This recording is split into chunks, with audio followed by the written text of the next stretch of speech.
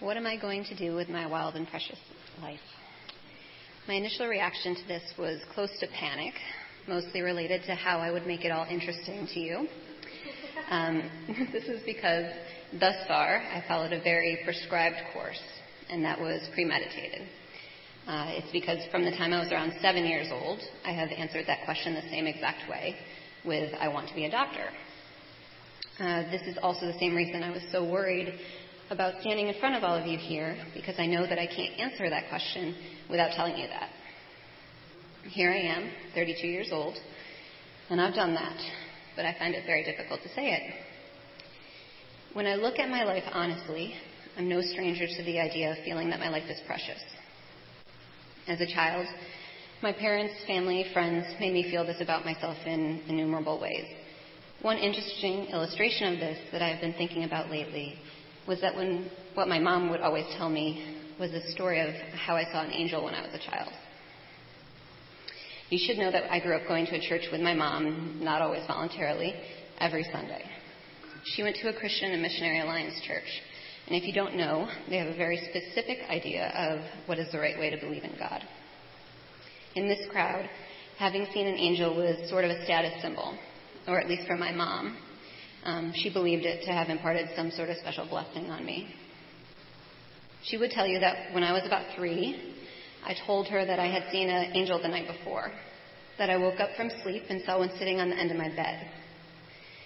Of course, I don't remember this now.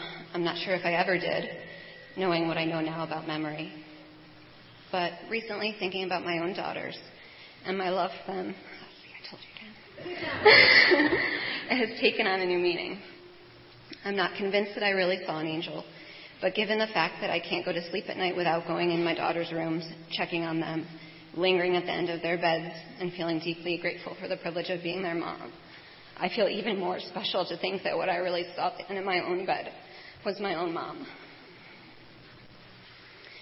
Although I couldn't fully understand this as a child, and I'm sure the way I know this will continue to change with time, my life would be entirely different without that foundation of preciousness. I'm privileged to witness and sometimes share the burden of knowing very personal things about the people that I take care of at work. I know that so many lives are utterly devastated by trauma, large and small injustices, or life-altering events. No one goes through life unscarred by loss or grief, but my own losses have been relatively less compared to many. So for me, much of the debate in my own life has been how to take stock of the precious gifts that I've been given and to use that to make some small difference for others. As a mom, I hope that I can raise my children with a sense of preciousness without entitlement. If I can do that, I would feel that I have accomplished quite a lot. In my first iteration of this response, I sort of tried to avoid the whole wild part of this altogether, and Reverend Ken kindly called me on it. He sort of hit the nail on the head as far as why I was so hesitant to address it. And it's because it's related to that hesitation that I told you about at the beginning. It's hard for me to present myself to people with this defining aspect about me, what I do for a living. I think it is because it's pretty wild. In my family, people are extremely hardworking but not highly educated. They work long and hard hours, but they're not paid well or mostly even fairly for their effort. I'm so terrified that the thing that I have worked so hard for will alienate me from the people that I love the most, the people that have inspired me to pursue it in the first place and who gave me all the stepping stones to get there. If I'm too high and mighty, maybe that will take away some of my preciousness to them. Although I've worked extremely hard in many ways to become who and what I am, I also don't feel that I deserve credit for it. So many people work so much harder than I have with a lot less help and don't have this to show for it. I'm worried about getting the type of credit you receive automatically for having the title that is there without having done anything particularly well.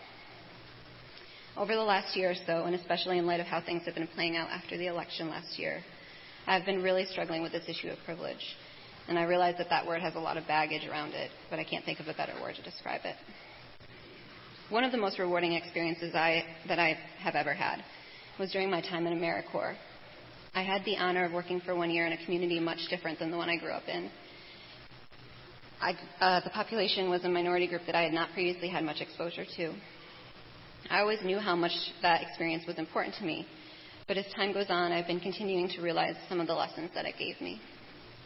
I think one of the ways in which we can all start to find some common ground in these divisive times is to realize that not everyone experiences life in the same way that we do. If I had a different skin color, or a different religion, or a different gender expression, and was put in the same exact set of circumstances with the exact external conditions, I may have had a completely different experience or result.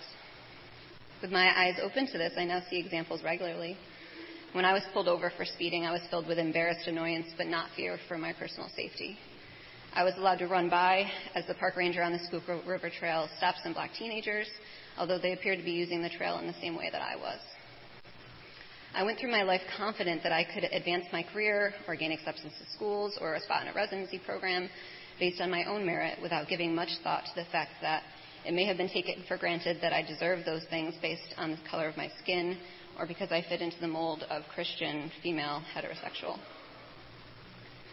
I'm deeply uncomfortable with thinking about the things that are mine or the things that I've worked for as not truly earned.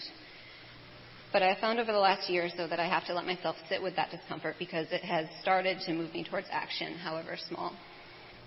I will tell you that I have never before had a Twitter feed full of angry tweets at Pat Toomey or my House Representative's office number programmed into my phone. I don't fully know what form this will take in the future, but I'm really grateful to WellSprings for giving me some outlet for it, most significantly recently in the Justice Works team here. I think together we can find ways that we can use some of our gifts to help make the world a little bit more just for those that don't share in it automatically by virtue of the attributes they were born with. I have the amazing opportunity to be doing exactly what I set out to do with my life, but this is not the end. It's not enough.